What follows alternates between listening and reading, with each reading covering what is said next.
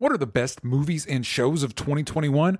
We answer that question and more this week on Only Stupid Answers.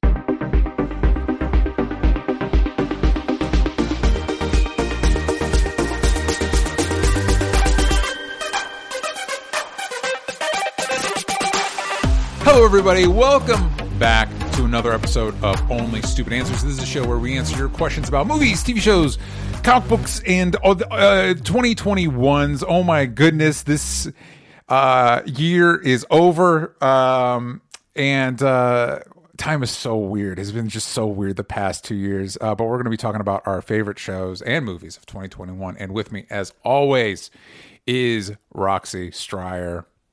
That's true. I'm here. That's cool. That is true. That is correct.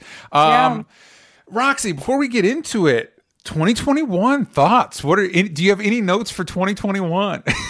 No notes. No notes. Do it again. Round it back. 2022. Just an ultimate replay. This has been a really good year for the people. I don't know the context of it. I want to say it was an ad before an episode of Insecure, but it wasn't for Insecure, but it was Yvonne Orji from Insecure. She was making a joke about how 2021 was less of a new year and more of a 2020 variant. And I'm like, that is not only true, but a very solid joke. That is a good...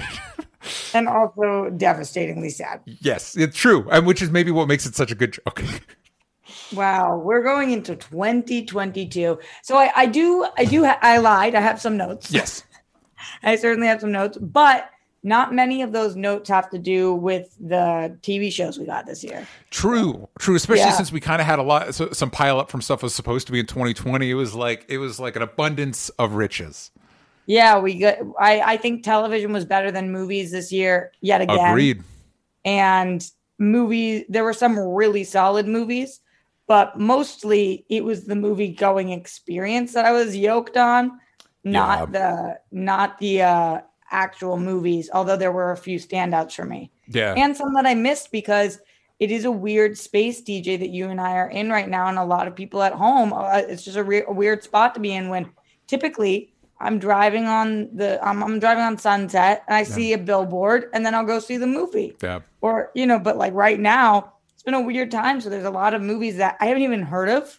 And then there's a lot of movies that I've heard of that I didn't go see because it was like a dodgy time or a dicey time, or they were doing one screening of it. And that was the week that I had to sniffle, so didn't want to go, whatever it was. So it's definitely a different kind of movie year. TV was a lot more accessible, that's for sure. I totally agree on all of that, and because you're right in a lot of ways. Also, on top of that, it was harder to find certain movies. Like obviously, there's the big ones, the big Marvel ones, the big tent poles. But other of the smaller stuff, it's like, is it a Netflix original? Is it? Am I going to have to rent it? Wait, that movie came out? When did that happen? It's just like you said, just as far as movies are concerned, at this point with our TV landscape, at least for me, I kind of know where I'm going for stuff and when I'm getting there. With movies, it's like, it's the Wild West. Who knows? Totally. Somebody even asked me this week, they were like, I heard you love Encanto so much. How do I watch that right now? And I was like, I think just in theaters. Yeah. Probably on Disney Plus. Don't know when, probably not that long from now. Look out for it. But do pay attention. It's worth it. Yeah, totally. I love that movie, but I don't know. I know Disney did a weird thing sometimes where it was like, sometimes there will be simultaneous releases. Yeah. Sometimes it's a month later. Sometimes it's 3 months later. And then there's stuff like I just now thought of Soul. I don't remember when that dropped. And see, that's the thing. I don't even remember when Soul dropped. Was that a 2020 movie? I liked it a lot. That had to be 2020 because Raya was this year, right? Yes. And our only Pixar movie this year was Luca. Is that true? I don't know. I am flying by the seat of my pants, DJ. That might be true. Is that true? Anyway, and that's the thing. Is like the fact that I don't know is like wild. It's and also the fact that I don't know about you, Roxy, but when it came time to like, we talked a little about this before. I'm a big list guy. I like my lists. It helps me organize all the bullshit in my brain. And when I was kind of putting stuff together, I couldn't, like, with Sound of Metal, I now I know. realize Sound of Metal was a 2020 movie, but in my brain, but I saw it this year, and so like I did that too for Sound of Metal, Promising Young Woman, a lot Yeah. of the movies from last year, even a lot of the TV shows from last year, though, like Mandalorian. mhm. Just really confusing on when some things were. Well, and it's worth mentioning for people listening to this, not watching live, if you want to watch these episodes live, video format live, you can do that at patreon.com/onlystupid answers. For those listening to the normal podcast, we were recording this prior to the end of the year. We're recording this early because we want a break. And so there's certain things that we haven't seen yet that are coming like right at the end of the year. So we haven't, as of this recording, we haven't seen Matrix or the new Boba Fett show or Witcher or stuff like that. And who knows, some of that stuff might crack in. Spider-Man. Yeah, for those listening to this, we'll probably have done a No Way Home episode prior to you listening to this, and so that'll be confusing. But you know what I mean. So just keep that in mind. But for those that listen regularly, you already know that you can review this show on iTunes. And give us a 5-star rating. We love it when you do that. We actually have a 5-star review, and I wanted to read it. We have we have a 5-star review from Chef Tony PR. Nerds assemble. You guys are just amazing. I've never wrote a review before, but since I'm unemployed, I figured it's a good time to do so. Thank you for this beautiful hour and change of distraction from the cluster F happening outside. And thank you for the laughs and the times you make me think and discover something new. Chef Tony, that was great, and we really appreciate it. If you feel like giving a 5-star review and you are also unemployed, feel free to drop a line. And we always ask a question on Spotify with each episode, so you can go over there and answer one of those questions. And of course, if you've just seen Spider-Man No Way Home and you're like, oh man, I need to revisit the Spider-Man movies, you can do that with Sal from Comic Pop and myself. We do a Patreon exclusive show called Spider-Versity, where we've gone through all the Sam Raimi Spider-Man movies and the Amazing Spider-Man reboot. And you can listen to all those. It's a lot of fun. It was an exciting journey, Spider-Man journey we went on and leading up to No Way Home. And we're excited to continue with that show in the new year. But all that said, let's get into it. We got a lot to talk about. Let's start off with the shows of 2021. Roxy you and I discussed this a little bit in a previous episode, but now we're at the end of the year. Let's revisit some of our favorite shows of 2021. Roxy, what are some of the standouts for you? So I have a lot of the same ones that I had previously talked about, which, like you said, we did speak about the classic ones like that everybody's talking about, such as a Ted Lasso or a Handmaid's Tale, which I talk about every year, This Is Us, those kind of things. But I want to focus on some of the ones that kind of surprised me this year with how much I loved them.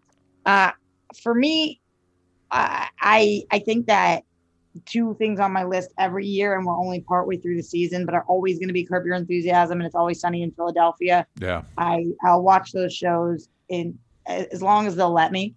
As long as they'll let me. As long as they'll allow me. A few standouts though that are not as famous.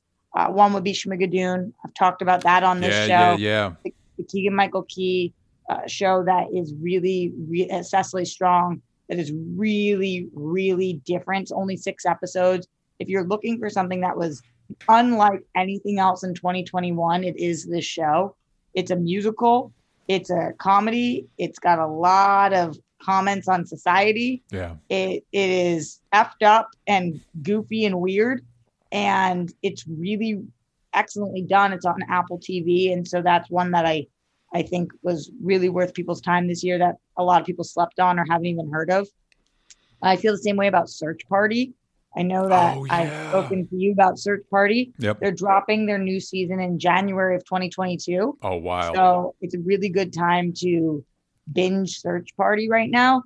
For some reason, this is a show that's been like kind of bounced around and a lot of people have not seen or even heard of. But if you are a fan of Allie from Broad City, she is the main girl in this, and Oh, that's interesting. On her IMDb, in her top 4, she doesn't even list Broad City. I think you're thinking of. Sorry, Arrested Development is what I meant to say. Yeah. Of maybe from Arrested Development. Yeah. And also of like just like millennials who are pieces of crap. Yes. Then you're gonna love this show. It's a mystery. It's a murder mystery, but it's also like a coming of age mystery, I suppose. Oh yeah, Only Murders in the Building. That wasn't even on my list. That was a good one too. Oh yeah, that's on my list. We'll talk about that. Okay, good.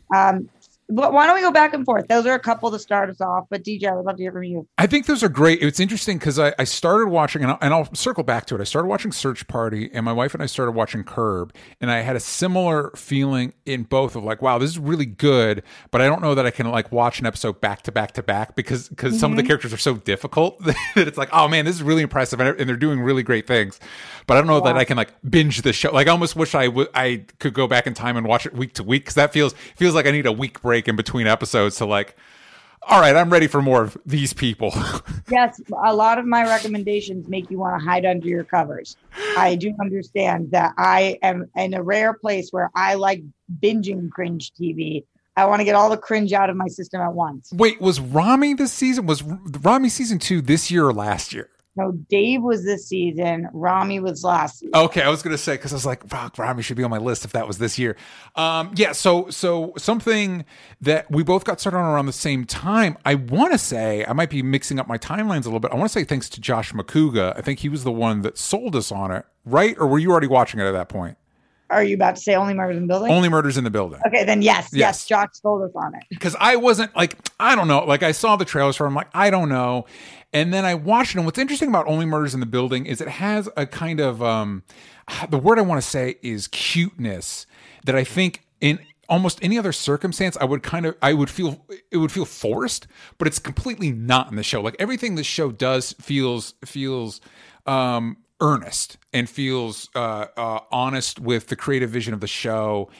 And it's just really well put together, and the balance of Steve Martin Short, and Selena Gomez. Yeah, Selena Gomez is perfect. Like it's just a good, like, I think without Selena Gomez, the show wouldn't work. Like the dynamic wouldn't work. It wouldn't work. We would enjoy it, but I don't know it would really be for people like you and me, or like in our age bracket. But it's every aspect of it, and it does some of the. It makes jokes about like boomers versus millennials, but they're like good. They're not like basic. They're like smartly. They're well thought out, and they're like not. They're well intentioned. I don't know. It's a really good, well put together show, and I think also for people that make podcasts like we do, it's like, yeah.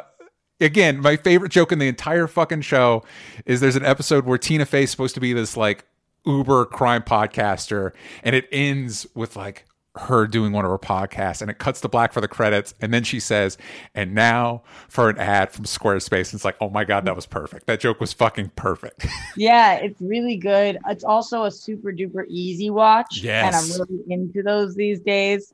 Things that you can just put on, turn off your brain, not because they're not well written or anything, just kind of like you just have to look at the screen. Yeah, that's all you have to do.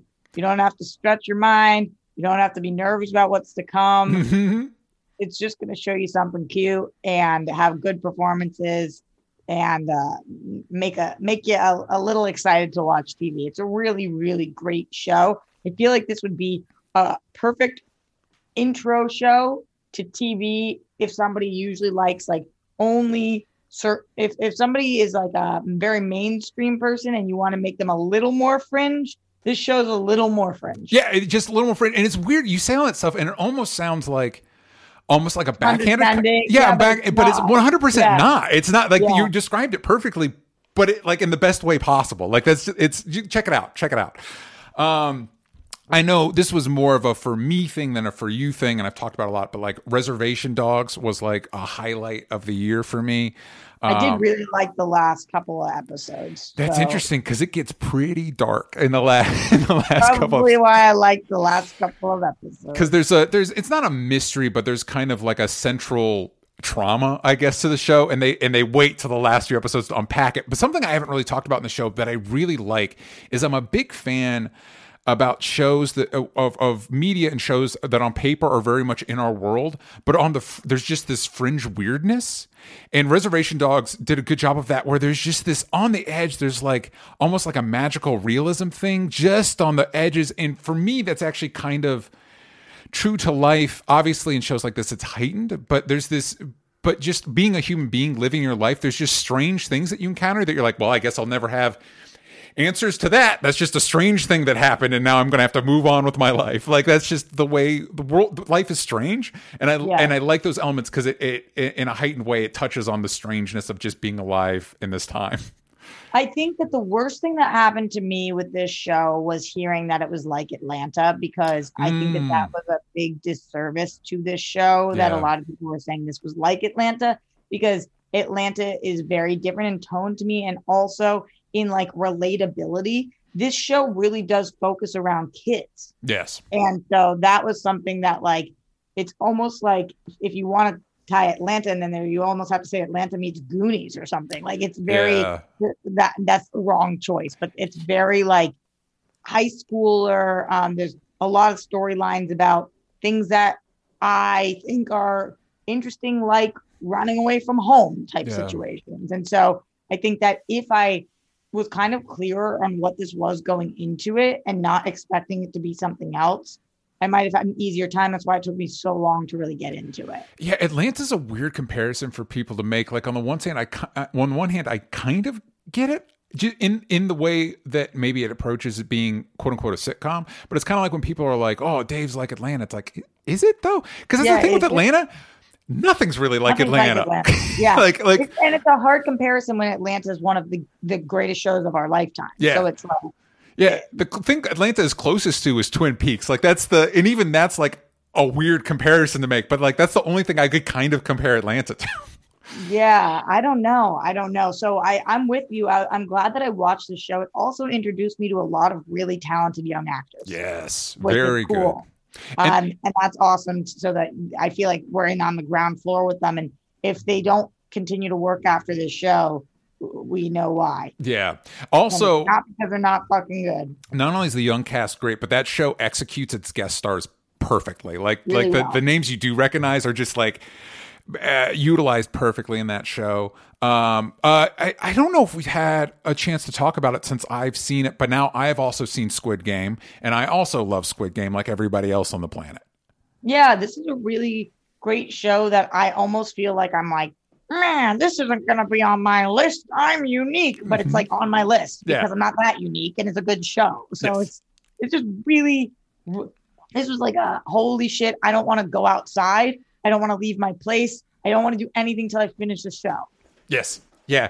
And that said, it's just for people in the audience, just know it is pretty bleak. It is a pretty bleak show. It's not what's interesting because it utilizes it's very well paced. It's pretty colorful. The set design and costume and everything are really good.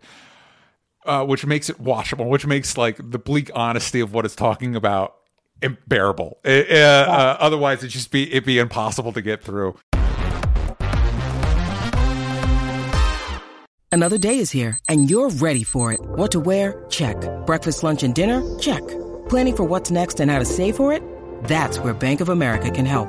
For your financial to-dos, Bank of America has experts ready to help get you closer to your goals. Get started at one of our local financial centers or 24/7 in our mobile banking app. Find a location near you at bankofamerica.com/talktous. What would you like the power to do? Mobile banking requires downloading the app and is only available for select devices. Message and data rates may apply. Bank of America NA, member FDIC. So are there some other shows that you'd like to talk about? Yeah, for sure. I think one that's on both of our lists, DJ, and the good thing it is because it's its final season is Pose. Yes. Not that it's its final season, but it's great. Yeah. Yes, it's over. It's over. No, it was just so good. Such a good send-off for such a beautiful show. I think you and I also started watching this around the same time during the panini, as I call it. Well, season 3. I've been watching the show since it started airing. Season 1. Yeah. I thought that you did a binge with me. No, we did I think the one that we started watching during the panini, both maybe at different times, but I know I essentially binged it was Insecure. I started with Insecure. We binged Insecure around the same time. Okay. Well, also on the list, Insecure. Yes. So both of these, the Panini binge of Insecure and Pose, for different reasons. Pose made me feel like I was entering into a world I knew very close to nothing about, and really took my hand and was like, come on this journey with us. And I laughed, I cried, I felt, and it was excellent. Insecure, it's hard to put this on the list right now because we are not done. Yeah, as of this recording, we're not done with the season. So it's unlikely, but there is a chance that maybe the season drops the ball. But so far, so fucking good. I feel like this is. Oh, I forgot to tell you in things that I'm into. I can talk more about this. I watched the first 2 episodes of. I don't remember what it's called, but the Sex and the City show, and that was all.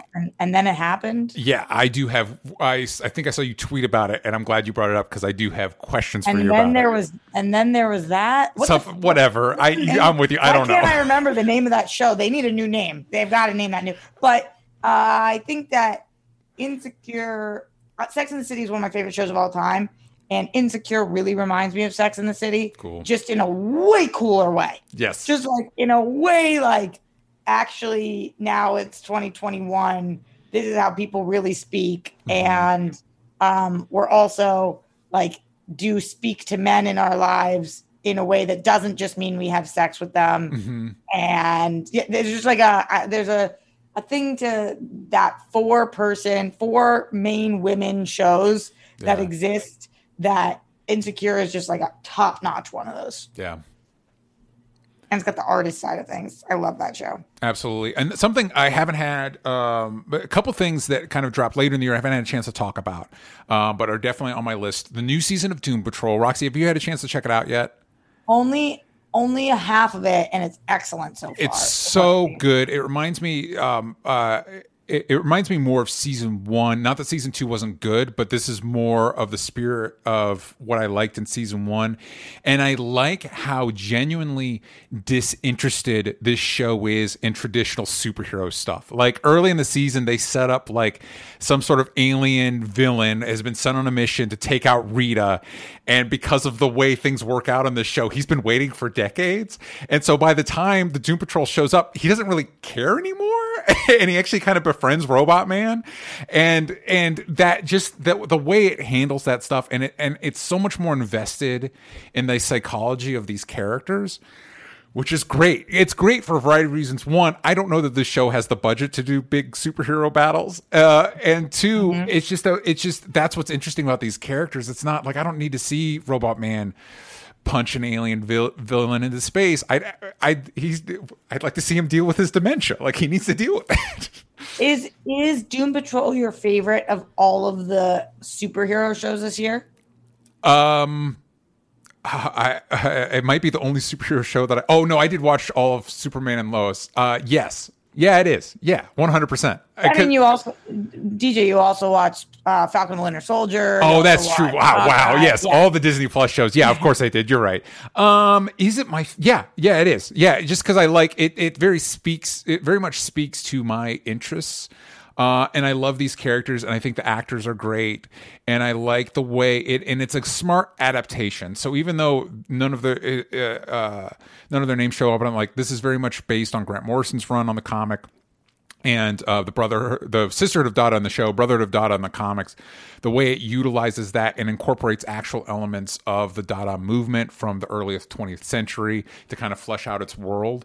It's just smart. It's just people, we talk about these shows all the time. A lot of the time you respond to stuff when people actually do the work, when they actually like, oh, what's the best way to adapt this thing, instead of just like, hey, here's the thing, you know what I mean, like here it is. So yeah, I mean, probably, but yeah, that show's really good. And the other one, it's always been on my list, except not next year because the show is ending, is The Expanse. It's the last season of The Expanse. I mentioned it briefly on some of our after shows. I believe I'm your co-host of all of these years, and I've never watched this with all of the hype you give The Expanse. It's so gosh dang good, and now you can watch the whole thing, and I can tell you it's all good. The whole show is good. It doesn't. Wasn't there that like middle period with some character that got awkward? Yeah, there is one of the original lead cast members ran into an Me Too situation, and so he is not in the final season, which is it's obviously bad that. But you think going back and watching it won't feel like? No, I don't think so. Because he's not. He's one of the main cast members. But if I'm being honest, he wasn't one of my favorites. So when he had to leave in the last season, I'm like, this is fine. And so I'm not going to be like, oh my god, I love like the whole time, and then he's gone. Okay. Yeah. No, I mean, I don't know. It's a different strokes for different folks. You might end up loving that character, but fortunately, all of my favorite characters are fine, and it's very much like people have. I think a lot of people describe it this way. It's like Game of Thrones in space, but it does a good job avoiding the Game of Thrones problems. And where I think the main problem, if I were to critique the main problem with Game of Thrones, is that it was so focused on spreading out that when it came time to like bring everything back, it just couldn't. That was a Herculean task that the show could not accomplish in any reasonable way. Which is why I don't think George R. R. Martin will ever finish the fucking books, because I don't think he knows how to do it. Expanse looks like it's going to do that and then doesn't bother. Very early on, it starts bringing characters and stuff back together, weaving stuff together, and then just doing interesting things with that. So it never creates itself a problem narratively, like a structural problem that it can't solve. And I love it. I just think it handles sci-fi stuff really smart. I think it's very like, if you look at, there's a new Halo show coming out. I've been replaying the Mass Effect game, and both of those are like modern, popular sci-fi stories, but they have a very, probably because they're video games, they have a very militaristic bent. And there's a very humanitarian thread through the Expanse that it never loses. It's very like the most important thing people can do is come together and try and solve the crises we're facing together. And it never compromises on that vision. All the characters struggle with it, but it never compromises on that. And I find that really commendable. You've definitely sold me. You've sold me today. You've sold me through years. I need to sack up and get on it. Yes. That sounds like what it is. There's a couple, DJ, that I haven't mentioned that are my favorites of the year. Please.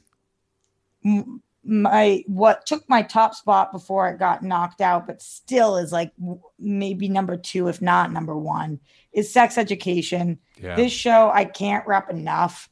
It is so good. This should be showed to everybody everywhere. Okay. I really believe this show should be showed to everybody everywhere. This show is uncomfortable and awkward. It is reminiscent of a lot of people's teenage upbringings, but they don't just focus on the kid characters. They focus on the adult characters too, and the parenting side of things. And it is just excellently done. It looks like The World, where it's not just a bunch of all cis white people. Yeah. It just got a ton of different diversity, which makes for a much better show. Yeah. Because we're learning about different kinds of people who have different kinds of sex, or don't have sex, or are just the whole thing. It's fucking excellent. I love this show. It is the best show on Netflix. It knocks Stranger Things off its top spot for me on Netflix. And it is just super duper worth people's time. The only thing that I will say about this, though, is that I know you and DJ, you and I both have the same problem sometimes. It is weird to watch kids. They're not underage actors, but they are underage people hooking up. It's always weird. It's weird in any of the shows that we watch on the CW. It's always weird to watch very young people like navigate sexual experiences, and then you're watching it and you're like, ugh. Yeah, it's weird because when you're younger, when it was before the CW was like the WB, and we were like in high school or early college, it's like these young people, this is like my life, and then you get to be like in your 30s, you're like, I feel weird. I feel like I shouldn't be involved in this conversation. Right, but unlike shows like The OC or any of those shows, this is like prestige television, and the relationships that I'm really invested in, the sexual relationships that I'm really invested in, at least, are the 40 and 50-year-olds. Gotcha. So it's like, I feel like it's got something for everybody, Cool. but I'm not sitting here like invested in the sex lives of kids. Mm-hmm. I'm like, oh, I remember how fucking awkward that first kiss moment is. Yeah. But then I'm like super invested in the mom and like who she's having sex with and stuff like that. So Cool. I think it's really, really incredibly done. But my favorite show, yes, 3 seasons. Cool. 3 seasons. This season was season 3. I honestly think it might have been the best season. Cool. That's always good. I don't know. This show, season 1 was phenomenal. Season 2 was phenomenal. Season 3 was phenomenal. Cool. So that's very rare. Very cool. And that's why it did ultimately knock Stranger Things for me, which I also love. But because Stranger Things has had like season 1, season 2, season 3, season 4, like it's kind of like you don't know. So really, really loved that. As you know, probably my favorite comedy of the year is Dave. Yeah. Gosh, it hits me in my humor spot. And that last that Gata moment just like makes oh gosh, it was a really good season. Yeah, this season was really good. I think standouts for me, and props to you because I wouldn't have watched it without you. I'm blanking on the producer, the actual real life producer that he befriends in the show. Oh yeah, Benny Blanco. The episode where him and Benny Blanco hang out was a standout for me. The final episode, like you mentioned, was amazing, and I think really showed that they had a better understanding of what the show could be in the second season than season 1. Like, oh, we need to address some things basically. And then another standout is when he does the float and he confronts himself in his own headspace. That's a scene that's going to stick with me for a while. You mean when he's Lex Luthor? Is that what you're talking about? Yes. The scene where I was like, oh, Dave Bird should be like a villain in something. Like he should, like that's be good casting.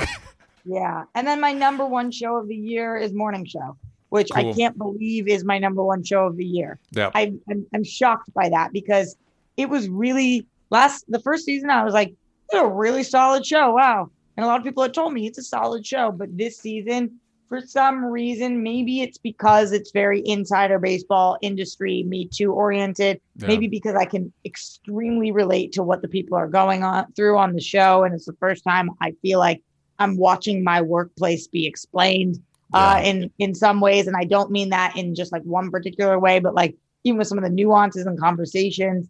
And also maybe it's one of the first times where it's showing us that it's not super duper black and white always. And, the conversations that like Sarah Silverman had about Louis C.K., those kind of things. We're like, can you still love somebody who's never done anything wrong to you, who's done some really fucked up things to other people? Yeah. The show like actually tries to address those things. And now this season it was addressing the panini, and it did it in a way that was like, holy shit, I think this season is going to be watched one day in like classrooms when they're trying to explain things and how things looked. It's really tackling things head on. So I loved that. And then for my favorite superhero show of the year, DJ, while Doom Patrol is up there, my number 1's Lucifer. Oh, which I guess that would be a comic book show, not a superhero show. I get it though. But my favorite in that realm, gosh, yes, Lucifer sticking its landing. Love that show. You gotta love it when something. You gotta love it when a show's able to end on its own terms and then sticks said landing. It's like, oh, good, we got out of it. Okay, everybody. Yeah, I mean, what a nightmare process that show was, where it was like Fox canceled it. There was that weird merger situation. Netflix picked it up. There was a pandemic. They tried to do their final season. Everything was delayed. We thought we were going to miss the whole final season. Yep. Like it was just such we went from being a more PG show to let's see Tom Ellis's ass. Mm-hmm. Is that his name? Sure. What is Lucifer's name? All of a sudden I just said that and I was like, Tom Ellis. What is Lucifer's name? I think you might be right. I'm not in a position to. Yes, you're correct. Okay. And by the way, the little icon that came up when I looked it up looks exactly like Superman from Superman and Lois, Tyler Hoechlin. Oh, yeah. Well, very good looking men. Yes, across the board. They're doing all right for themselves. Just happy that that's a show that I stuck with. What was this? The 7th season? I mean, that show lasted. Yeah, it was a long it show. had legs. It had legs. Glad it stuck the landing. Before we wrap up on shows, I wanted to mention, you and I both talked about this in past, but White Lotus was a standout for me. So good. Oh my God. Just for Jennifer Coolidge alone. 100%. 100%. I got, so my wife started watching Schitt's Creek this year.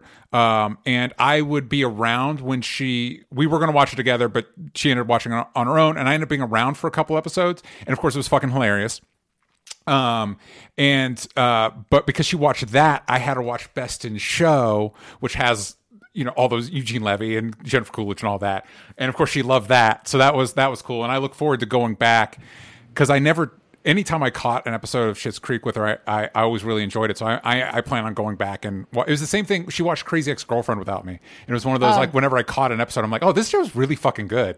I never saw that show either. It's really good. Like, I've only seen anytime I caught like a stray episode, it's like, oh damn, this is really fucking good. And I knew Schitt's Creek was going to be good. But I was never surprised. Why am I blanking? Who plays the mom on that show? Moira, Catherine O'Hara. So fucking funny. The whatever she does with her like accent or whatever it is was always hilarious to me.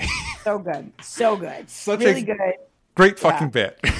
So good. DJ, don't yell at me. I'm not going to talk about them, but I have to give a couple more shout outs. Please.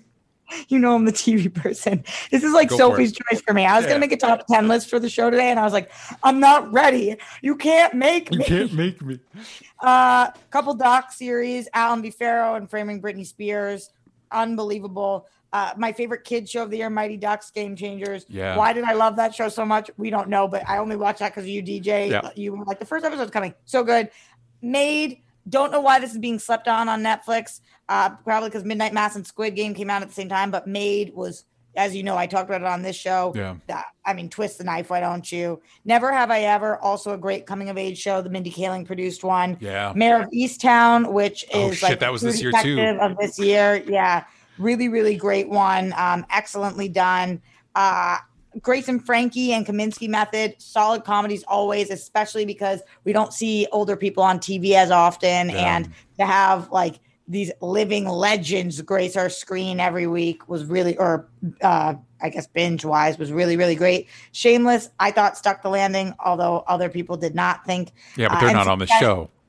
Yeah, that's true. Succession, we're in the middle of it right now, but oh boy, is that on my list. Yeah, I from what I've heard, this season of Succession is out for blood. Yes. And Pen 15, I have not watched the most recent drop, but I'm sure it's going to be on my list because this show is hysterical. So those were just a few shout outs I had to give. My bad, DJ. There's a lot of them. No, you're good. And I see why it would be difficult for you to do a top 10. I think I watched about 150, maybe more shows this year. I was looking at my list because like, I know, think about like Big Brother. Like, it's hard for me to not put those things on my list, but like Floribama Shore, I did a lot of TV watching this year. So to make a top 10 when there was like just great TV and it was Walking Dead, how much I love that show. Yeah, it's just things. It's like when I have Coy on the show and he like brings up the comics he's reading. It's like, son of a bitch, man. When do you have time? When do you have the time for all this? I know, but like, last night I was up until 4 a.m. watching Yellowstone because I decided to start binging that. I've heard good things. Fuck, DJ, that show's so fucking good. But God damn it. Is it on Paramount? It's not on Paramount. It's on watching it Peacock. on Peacock. That show's so weird because it is a Paramount show. The spinoffs are on Paramount, but it's on Peacock. Whatever. We don't have time to unpack the Yellowstone mystery. I know. But let's go to ads, and then when we come back, we will talk about movies. When you need mealtime inspiration, it's worth shopping Kroger, where you'll find over 30,000 mouth-watering choices that excite your inner foodie. And no matter what tasty choice you make, you'll enjoy our everyday low prices, plus extra ways to save, like digital coupons worth over $600 each week. You can also save up to $1 off per gallon at the pump with fuel points. More savings and more inspiring flavors make shopping Kroger worth it every time. Kroger, fresh for everyone. Fuel restrictions apply. All right, everybody, we are back and we are done talking about shows. Now we're talking about the big screen, but also probably more often than not the small screen. We're talking about movies. And I think a lot of good movies this year. I'll start us off. A couple of the big ones. I want to start off with the big ones, the ones that really impacted me. French Dispatch, Wes Anderson's movie. Really moved me. Like I said, I think we talked about it on the after show or something. I know for some people it probably won't impact them as much as we packed me, but as it impacted me. But it really touched on a lot of stuff, just why people write and stuff like that, and it just really moved me. I think it might be my favorite movie of the year. Up there though is Encanto, which we've talked about a lot on the show. Incredible. That's my favorite, DJ. I want to talk about The Green Knight. I thought that movie was really excellent, incredibly well done. Very excited to watch it again. A surprise for me was Pig, the new Nicolas Cage movie. I saw it on a plane, DJ. You know what's so funny? Monica also watched it on a plane. And I tried to talk her out of it because I really like the movie. It's like, don't watch it on the plane. But she was for it. I don't think watching stuff on the plane bothers as much as it bothers me. And the scene where they go and visit, they go to that one restaurant and Nicolas Cage interacts with that guy that used to work for him. Yeah. My wife is plugged in, so she's watching with subtitles. And I'm just watching the scene over her shoulder, reading the subtitles, and I start crying. I start crying because there's just an alchemy in that scene that it's just hard to describe. That scene was so good. That movie was so good. I don't understand like how it got made. Yes. At all. Yes. Like, I just can't believe it. But it was excellent. Yeah. I understand. For people that don't understand what Roxy means, it's like, hey, it's like the pitch would be, hey, what if Nicolas Cage in his own John Wick, but it's a pig, but also not John Wick because there's no action or violence or any of that stuff. It's like low-key kind of a slice of life film, and that's the most unbelievable part about it. It's about a man and his pig. Yeah. It keeps threatening to like maybe get like big, but it never does. And in fact, it comments on it. They start talking about a meal where it's like, it looks like you're doing one thing, but you end up doing something else and it surprises people. It's like, oh yeah, that's what this movie's doing. Judas and the Black Messiah was early in the year, but I thought it was excellent. Me too. Of course, stuff like... We have a lot of the themes. Yeah, like In the Heights was up there for me. Sure. One that might not be on your list, but is on mine because I'm a fan of this stuff, was the Bob Odenkirk action movie Nobody, which was way up my alley. Winona wants to say hi for those watching live. Winona, you were not in a movie this year. You were not in a movie this year that we know of. Where have you been, Winona? Roxy, what are some of your favorite movies this year? So I'm super duper with you, especially on In the Heights and Encanto, Pig, Judas and the Black Messiah. Really good ones. For me, I was obsessed with Quiet Place 2. Yeah. That was one of the best movie-going experiences I ever had because I was back in a theater and holy shit, I was like, this is what movies are. Oh my God, this movie's so fucking good. And how it could have been that good as a sequel to a movie that was quiet. I was like, there's no way that they're going to stick this landing. And they did. I loved Shiva Baby. I thought that movie was excellent. Yeah. And it's a movie. It's a bottle episode movie that takes place at Shiva, which for those of you guys who don't know, in the Jewish culture, when somebody dies afterwards for a week, you do this thing called sitting Shiva, which means you invite people over to your house and they bring you eat food for a week with people. And it's an interesting thing we do in our tradition that I've never seen on screen. And while the main star of this was not Jewish, which I thought was a unique choice, the writer and director was a Jew who is like my age. I think she's a Tish girl. And she just very clearly has sat a lot of Shivas like me and knows how incredibly uncomfortable they are. This movie, I don't know if you saw this, DJ. It kind of plays like a horror movie. Okay. But it's not. It's really good. It's an hour and 10 minutes, an hour and 20 minutes. It's really short. That sounds really interesting. And I remember hearing good things about it. And I'm glad you brought it up because in my brain, literally just seeing the title and not knowing anything about it, I was calling it Shiva Baby, which is a whole different culture. Totally. So yeah, it's on HBO Max and it's a really quick watch. And it's also about this girl. The elevator pitch would be this Jewish girl is like putting herself, like is trying to finance her life by being a sugar baby. and she has a sugar daddy, and she runs into him at a shiva with her family. That's a great pitch. Yeah. And then they're stuck in that room together for the hour and 20 minutes that is the movie. I might find the movie frustrating in that as somebody that writes this stuff, I'm always trying to find ways like, how can I make this as small and budgetarily easy as possible? And so when you see a movie that just it makes it look effortless, you sons of bitches, you motherfuckers, how'd you figure this out? They really did figure it out.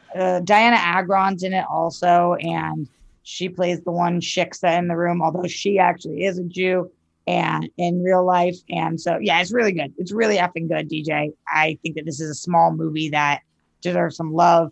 It doesn't match with these big movies where you're like, wow, this is brilliantly made. But it's like, wow, look at what somebody can do when they have an idea and they just like want to do something. Yep. So that's cool. I also loved Dune. I know there's some mixed opinions on that movie, but I had a really good time with it. And in terms of superhero movies, a lot of good ones this year, but Suicide Squad. Yeah. The Suicide Squad. Get it right. Fucking good, man. That movie was fucking good. I think for me, that's the superhero movie to beat this year. I think it really, I think it got the team dynamic really right. I think it had a lot of good characters. I think it handled the superhero stuff well in that it's willing to embrace that shit. Some of the stuff's silly and that's okay. Like, but also,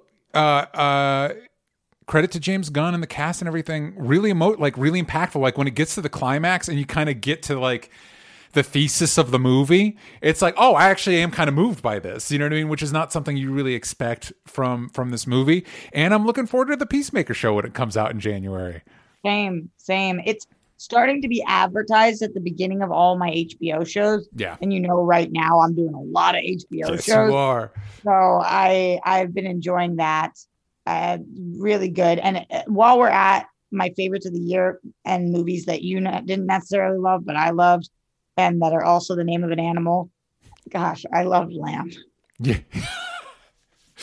Yeah, I think you mentioned with Reservation Dogs, like maybe you're expecting something different. I very much think that was my issue with Lamb. Like I went in thinking I knew what was on the menu, and it was not, and it made it a challenging movie experience for me.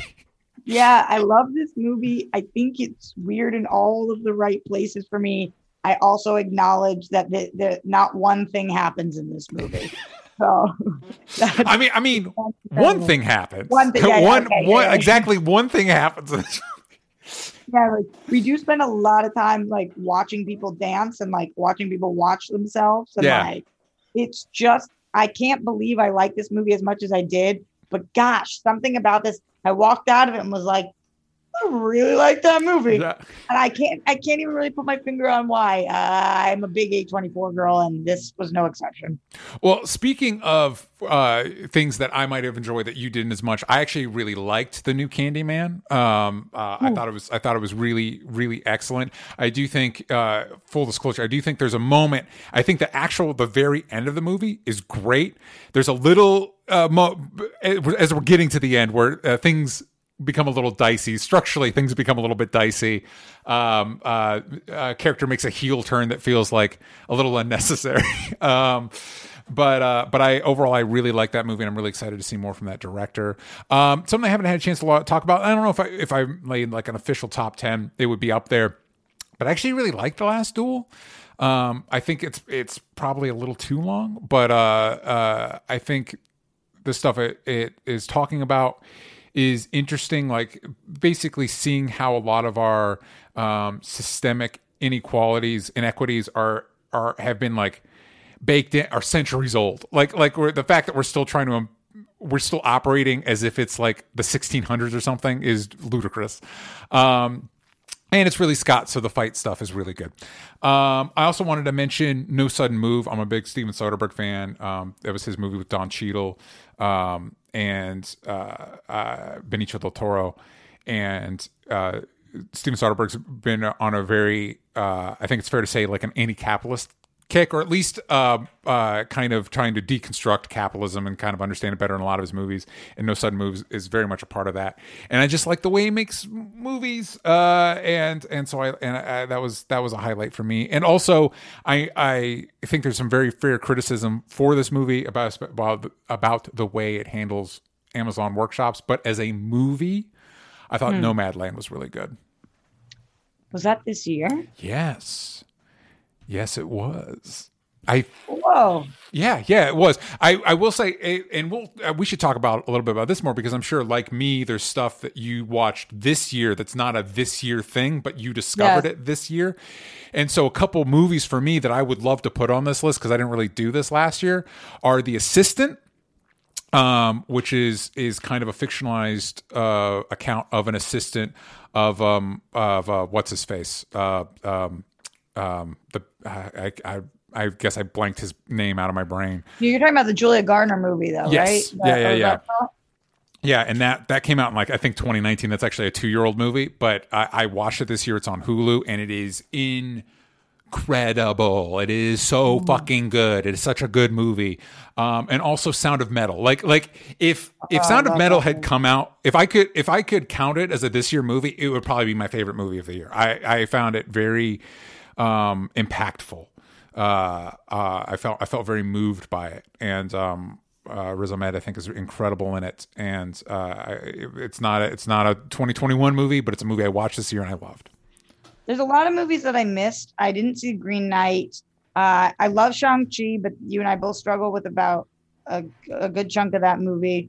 You with more than I do. Yeah. There's some movies that are on lists, CJ, that I wanted to get your opinion on. West Side Story, I still haven't seen yet. Yeah. Would that make anywhere close to your list? Not for me, not out of any problem with the movie. It's just just my interest. It doesn't really align with my personal interest. I am very excited. Let me know when you do see it, since you're a big fan of West Side Story. I'm very interested to know what you think about it.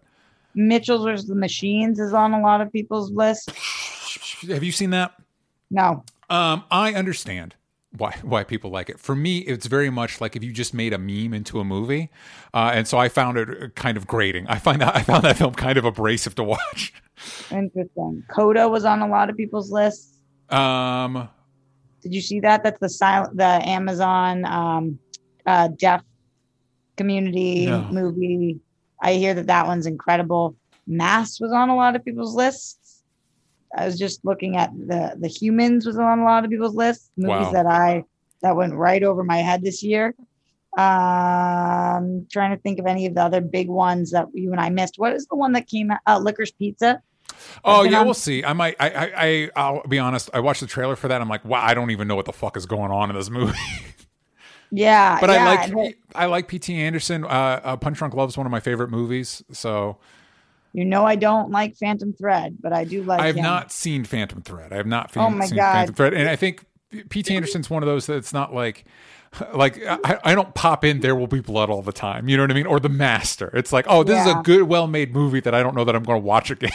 If you want to watch the most pretentious movie of all time, watch Phantom Thread. Ooh, so exciting. Spencer on a lot of people's lists. You guys know I really didn't like that movie. And that's interesting because after you said that, I actually saw a lot of mixed response. Mixed response. So I don't know that you're entirely alone with your feelings on that. Yeah, I really didn't like it. Zola, a movie I didn't see, but I think you did. I did. It's good. It's good. It has some. I don't know as an entire movie, it quite works, but like there's a lot to like about that movie.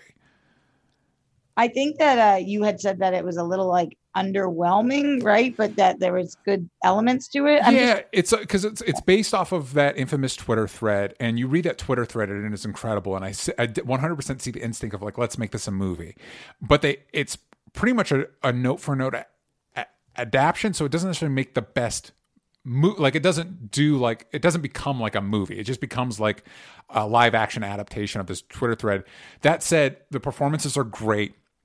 A lot of the stylistic choices really work, and there's a moment, a specific moment that'll stick with me where the movie's from Zola's perspective, but there's a specific moment where it switches perspective to the other girl's perspective, and that moment is really hilarious and also pretty incisive about the way these stories can get flipped, and also how like toxic people can rewrite history to make it seem like they're the heroes of a situation that they made awful. Yeah. I don't know how to say it. Titan. Titan. So Titan. full disclosure, I was knowing we were going to do this. I was trying to catch up on stuff, and I don't know how I have not watched Titan. I'm going to wait till it's either streaming or it's a little cheaper to rent because I'm a cheapskate and I don't like spending more money than I have to. It's at that $20 mark right now, right? Yeah, it's just like, oh wait, but it's one of those like, is it going to be weird in the way I like, or weird in that like pretentious way that it's kind of like a Gaspar Noé movie where it's like, oh, well, this is a lot.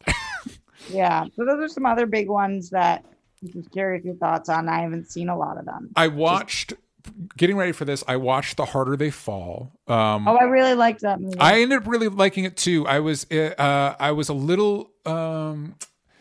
It took me a little bit to get into it because every character in that movie, their name is taken from a real life black cowboy, but none of the other than Bass Reeves, it's just the name. Like they don't share any characteristics with the actual black cowboys. And I do feel like that might undermine the idea. Like there's that little note at the beginning that like, oh, this story is fake, but all these people are real. Mm-hmm. I think that's by taking these real life black cowboys and putting them in a highly fictionalized, almost fairy tale world. I think it undermines the idea that like, no, these people existed. Like black cowboys were real. 1 in 4 cowboys were black. And also it does little things like it undermines its best joke. I think the best joke in the movie is when it's like, we got to go to da-da-da town. It's a white town. And then you go to the town and it's literally white. But then the title card comes up and it says, it's a white town. It's like, no, you didn't need to do that. I got the joke. You didn't need to do that. That said, this is maybe one of the best casts in any movie this year. Like literally like every member of the cast is like an A-lister. Like, huge. It's amazing. So it's hard. It would be hard to like fumble that. And also I'm a fucking sucker for that shit. I love Westerns. I love the counterpoint being, I also watch Power of the Dog, which is more, that was on a lot of people's lists too. Yeah. And that is a drama with a capital D, and it's incredibly well made. The performances are really good. I prefer stuff like my personal interest, I prefer more of the fun shoot 'em up Westerns of The Harder They Fall. So it's interesting. I feel like if Which one is more likely to be nominated for an Oscar? Ooh, Power of the Dog, 100%. Power of the Dog is 100%. We made this movie to get an Oscar. That's what that feels like. And there's things like, there's commendable things. I think like character Benedict Cumberbatch plays is really interesting and complex. And it does, the one thing it does that I wish Harder They Fall would have done is the places feel lived in. Like there's no set in The Harder They Fall that doesn't feel like a set. And so I think some of the more like everything in the Power of the Dog feels like lived in and more real. And I feel like if my ideal Western would take elements from both, but if I had to choose which one I'd prefer to watch, it'd be The Harder They Fall. That makes sense. Yeah. That makes sense. So those are the movies, DJ. So before we go, though, anything that you watched this year that is not necessarily a 2021 thing, but you discovered this year? I'm sure the answer to that is yeah. I don't know yet, but I am this Sunday, DJ, depending on when you guys are watching this, it already happened. Yeah. But I am, for the first time ever, going to watch The Matrix. God damn it. I'm so fucking excited for you. I'm doing a watch along with the people on the World Girls on Sunday night. And I'm excited for me too, because then we've got a new Matrix movie. So that will be one that I'll have discovered this year. That will be exciting. I do hope you like it. Obviously, there's a good chance that it might have been overhyped. You know what I mean? Like after, what is it, 2 decades since it came out? I know. It's been a long time. So counter programming, it's just a movie. It's just a movie. It's just a movie from the late 90s. No big deal. I'm ready to backbend. I'm ready to take the blue and the red pill. So you're just watching OG original Matrix? Yeah, I'm going to go from that to watching the what's the new one? Resurrection? Resurrection's interesting. I'll be interested to know what that experience is like for you. I do think, like a lot of people, when I first saw the original sequels, I was like, ooh, these suck. Going back to them, I think there's a lot. They're not perfect, but I do think they're underrated. Maybe I'll have time to do it. Well, it kind of depends on how you feel. If you don't really like the first one, why bother with the sequels? Yeah. So I'll see how I'm doing, but that's on Sunday night, and then I don't. This morning I heard about the screening, So I'm going to. Oh, well, hopefully we'll have as well. Yeah, we'll need to follow up on that. For me, the reason I wanted to bring this up is there's actually a few things that of my favorite things of 2021 that I just started interacting with in 2021. And I'll just mention them real quick. The Sopranos, I started watching in 2021, and shocker, it's great. Also The Knick, which is also on HBO Max. You repped that show, I remember. Yeah. God damn it, Roxy, it's so fucking good. There's only 2 seasons. I'm in season 2. Season 2 isn't quite as tight as season 1 was, but it's just it feels like a masterclass in filmmaking. Like every decision is purposeful. Like it's just, again, it just goes back to the people involved are doing the work, and it's just delightful to see. Again, Steven Soderbergh, I'm just a big fan of. I don't necessarily love everything he's done. But for the most part, I like his stuff. And like I mentioned, Sound of Metal might have been my favorite movie of the year, even though it came out last year. And just a quick bone to the comic fans out there. I've picked up volumes of it in the past, but this is the first year I really sat down and started reading Ed Brubaker and Sean Phillips' Criminal comic series, and it's amazing. It's fucking incredible. It's so fucking good. They're sold in deluxe editions. I think there's 3 deluxe editions that collect basically the whole series, except maybe the volume Cruel Summer. And if you're a comic fan, if you're a crime fiction fan, fucking pick that shit up. It is so good. The same creative team is also working on a series that I think started this year called Reckless, which are individual standalone graphic novels that are also really good.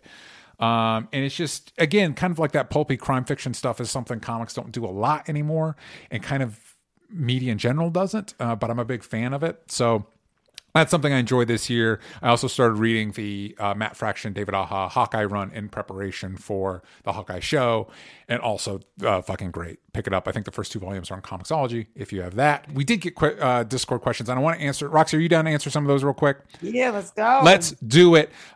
Jake Hefner. How was 2020 for both of you and Roxy? Any cool plans for OSA in 2022? Roxy, let's start with that first one. How was 2021 for you? Man, the way that I've been describing things recently to my friends is this year, or especially this ending of this year, I feel like Eeyore. Thanks for noticing. Why bother? I'm not in the same place that I was in 2020, where I was like, couldn't breathe. But I'm also just like, what the fuck is this planet? Just kind of moving along, treading water, trying not to drown. Yeah, that's a good one. It's a good one, DJ. How do I feel about 2021? Well, I keep thinking it's 2020. So it honestly, it depends on the day you ask me. It depends on the day you ask me. Overall, things are fine. Do we have plans for 2022? I sure do. We'll see what happens. We'll see what happens, and that's all I have to say about that. It just kind of right now I feel really good. Right, this has been a really good discussion about movies and TV shows, and I'm happy about that. Me too, DJ. Me too. Brenda asks, either of you like those holiday romance movies on Hallmark/Lifetime/Netflix? If so, do you have any favorites? And if not, do you enjoy roasting them? I will say my family, who we just went back and revisited recently, love those holiday Hallmark movies. Love them. I do not. I do not prefer them. What about you, Roxy? Are you into them? As you could imagine, DJ, obviously my answer is yes. My sister and I, every year when we get together for the holidays, we try to watch the worst movies we can that have to do with love. Yeah. And typically those are a holiday movie. So what was it a few years ago on Netflix? I really liked The Setup or something. Okay. Whatever they are, I try to watch them all. The only one that really didn't work for me was that fucking Emilia Clarke movie. Oh, with why am I blanking on his name from Crazy Rich Asians and Snake Eyes? The Last Christmas? Henry Golden. Yes. Last Christmas. Sometimes I like the movies that know they're bad, express that they're bad, and come on anyway, and they're like, bring it on. Mm-hmm. I don't like the holiday movies that are like, this is the next It's a Wonderful Life. Yeah. But it's not. yeah, it sure isn't. So those are our 2021s. Let us know in the comments or tweet us what your thoughts of 2021 were. Roxy, where can the kids find you and what should they be looking out for? At Roxy Stryer and also at the World Girls, and those two things. Right now, for the month of December, we are giving something new a whirl every single day on TikTok and on Instagram Reels. So if you're looking for those quick challenges, and we're asking people at home to do the same thing. I ate a full lemon. Dee and Steph competed in who could get a Cinnabon down in the least amount of bites. That one was crazy. There's a really, really intense one coming up that has to do with electricity. I'll give that hint. So, Jeez, okay. Yeah, we got a lot of stuff happening over there, and it's fun. It will keep you going all December long. That's incredible. Please, please, please go check all that out. There will be links in the description. You can find me at DJ Talks Trash, and you can follow the show everywhere that matters at Only Stupid Answers, but on Twitter. Yank out the vowels from stupid. And that will be for us for this week and for 2020. Y'all have I hope you all have a 2021, DJ. Oh, God fucking damn it. Are you sure it's not just still 2020? Are we still not? I'm not sure. I feel like the clock stopped at 2020. And see us again next year in 2022 or 2023 or 2019, whatever year it is. And we'll see you all then. Bye, everybody.